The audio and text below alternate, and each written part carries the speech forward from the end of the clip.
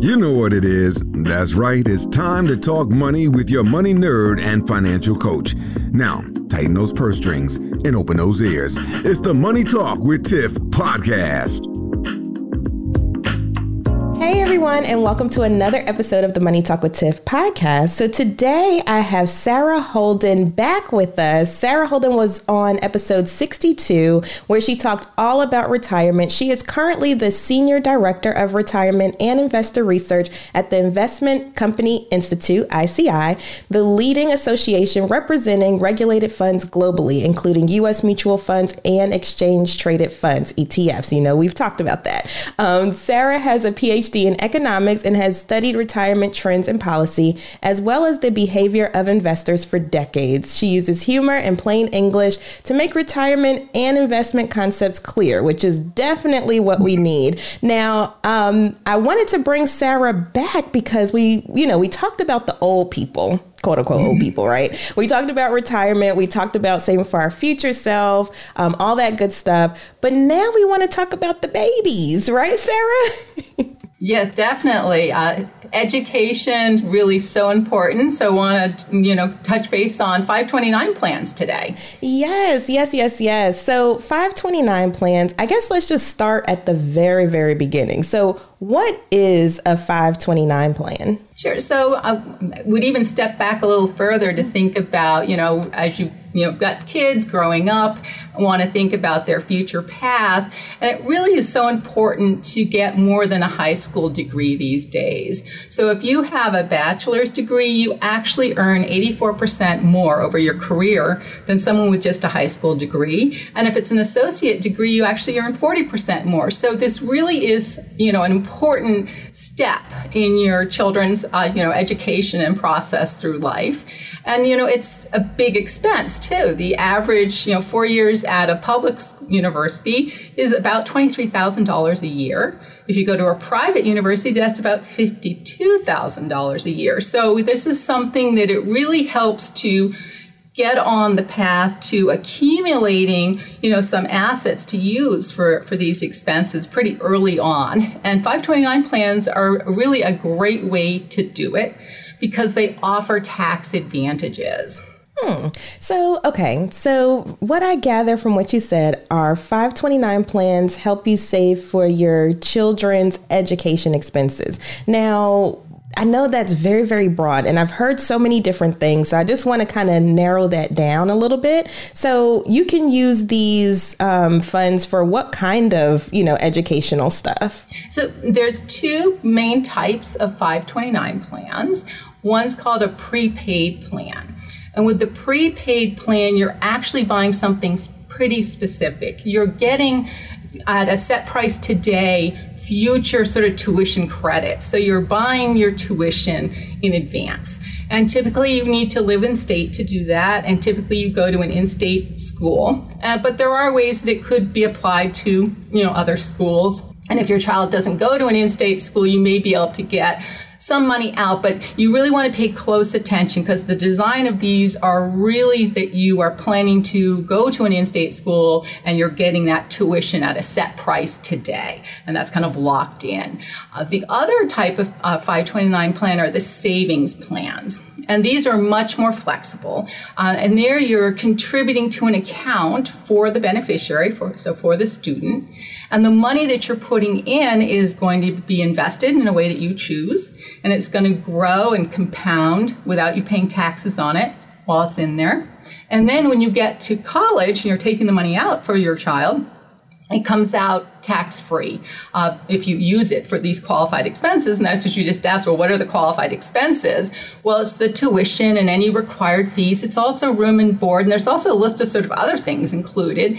And indeed, with the savings plan, some states may allow you to use the money to pay off. There's a $10,000 limit, but you could pay off student loans that you have. Or you could also use it for K through 12 expenses in some cases. So definitely can use it for the higher education, may be able to use it for other education-related expenses. And there's a list that you can find on the IRS website of exactly what expenses you can count. But really, it's to give you this account to use for this really the expenses surrounding the college education.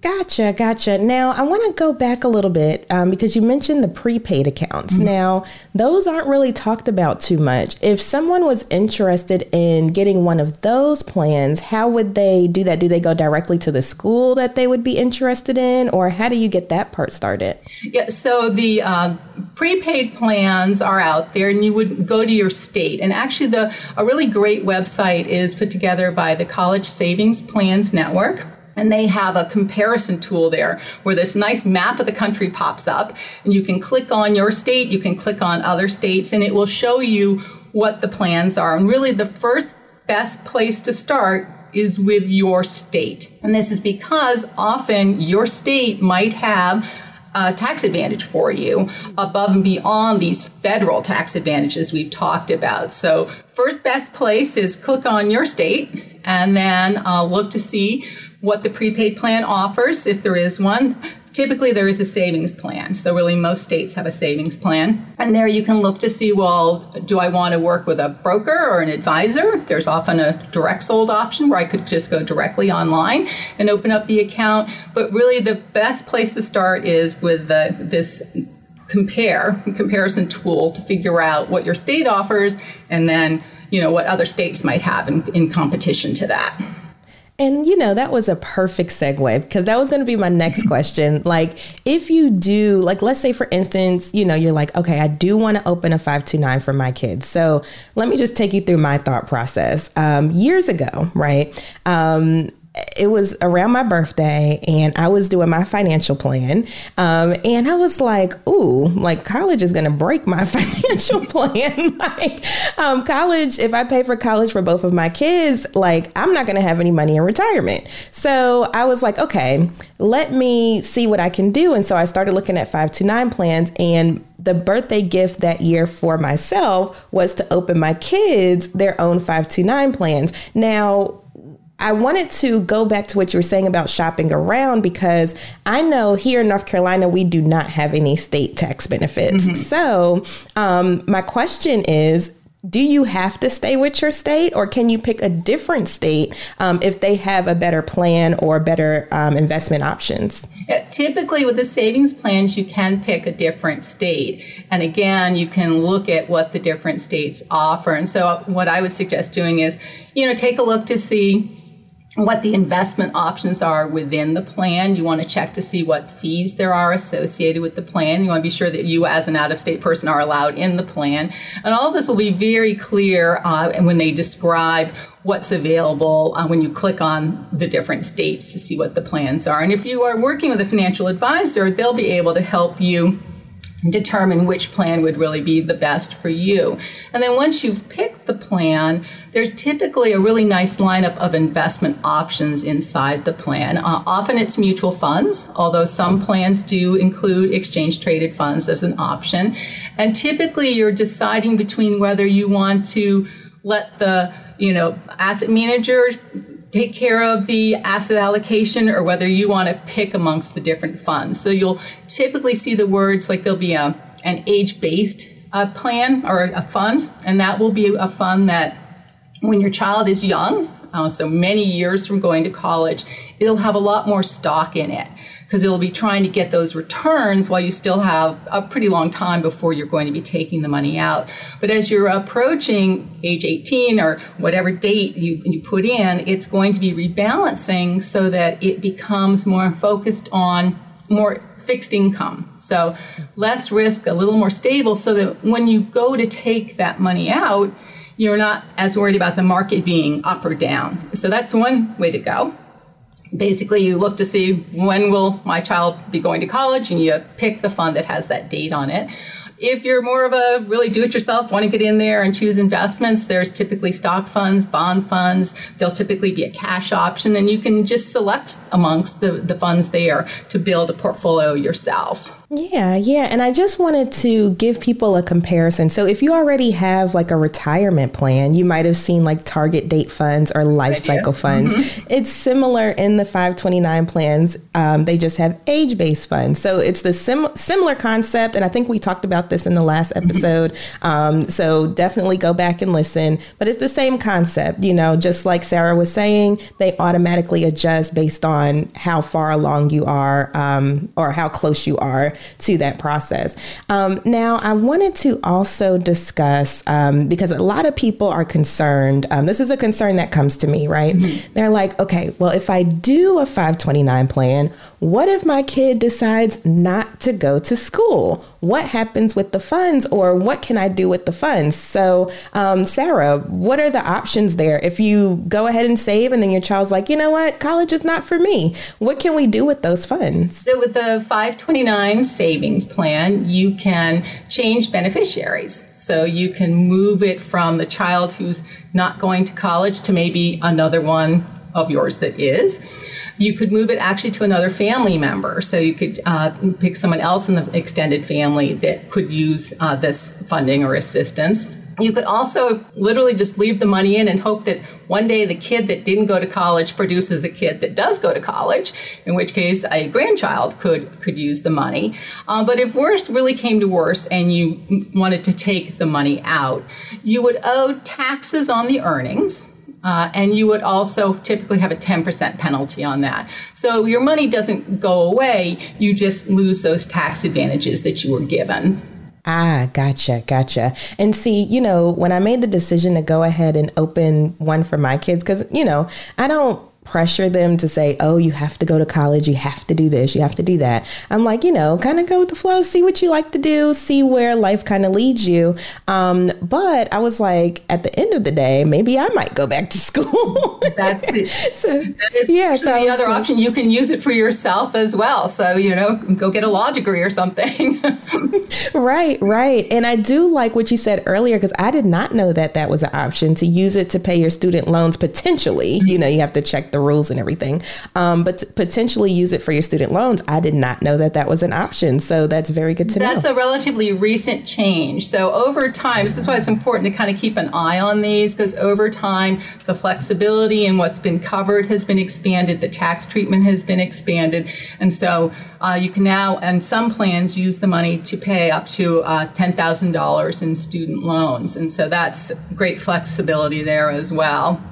In terms of plans. And also in terms of actually some apprentice program costs are now included as the qualified expenses. So it doesn't have to be a formal 4-year college. It could be something more of an apprenticeship program, an associate's degree. So more flexibility there as well in terms of different types of training for different career paths. That's awesome. I love those new developments, because now I'm like, because I definitely have some student loans. And I love that they're now including apprenticeships too, because, we need more trade workers, and that's something that's super important. It's not just, getting the bachelor's degrees, the master's degrees and things like that. We need people that are going to build our houses and, stuff like that. And you don't technically have to have a bachelor's degree for that. So I'm glad that they're being more inclusive and allowing those funds to be used for those types of things as well. So are there any other tips, tricks, anything else we need to know about 529 plans? As you see, I'm all about them, but I want to make sure that my audience understands the benefits of these. No, I really think that we see when we look at the data, the savings plans really are the more popular of the options. At year end 2021, so in December of last year, there was about $480 billion in 529 plans overall.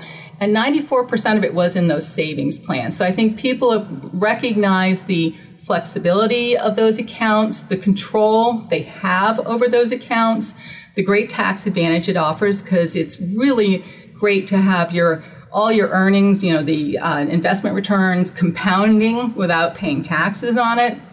And then you spend it on college and you don't pay taxes on it when it comes out. So it really is a great advantage to really help you, accumulate and grow assets to pay for college. And then many of the states have, tax deductions are matching things as well. So you want to be sure it's kind of like the employer contribution we talked about. Make sure you take advantage of whatever the state might have to offer in the plan. And so I think you put all that together, it really is a good idea to, build this account up to help, get the kids through college.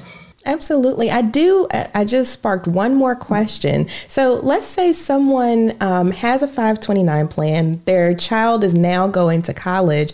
How do they start using those funds? Like, do they have to write checks directly to the school from the account, or how does that typically work? So you contact the plan and request a distribution. They will typically send a payment directly to the school in question. So if you're doing, some people, you're doing monthly payments, you want to sort of suspend your normal monthly payment that you're paying to the school and have the 529 plan send a payment, they will do that. And then you want to keep track of that because the money came out. You want to keep track that you actually spent it on education so that if the IRS asks you later, you can say, yes, I did spend it the way I was supposed to. And it's really a very easy process to take the money out and pay it towards the tuition or expenses. Okay, awesome. Yeah, I'm not there yet, but I was like, let me ask this question for myself. Yeah, and some people find that even while their child is in college and they're paying out, they may still be contributing in because of the tax advantages that the state offers. Absolutely. Now, North Carolina, come on now. We need some tax advantages. If you give me some tax advantages, I'll move it back. But thank you so much, Sarah, for coming on the show and giving us some information about 529 plans. Now, if people were interested in learning more about ICI or yourself, where can they find you all? So ICI is at ICI.org, and we have quite a few resource pages devoted to FAQs on 529 plans, a whole lot on retirement, a lot on mutual fund investing. I would also say if you want to look up more information sort of on the 529 plans themselves, the Securities and Exchange Commission, so this is a regulator, they're not selling anything, has some nice introductory material, and I can give you links I know you put sort of resources for your podcasts. And then also the College Savings Plan Network has really this great comparison tool where you can look at your state versus the other states and really get a sense of what is offered out there in 529 plans. And you can find me on LinkedIn as well. Awesome.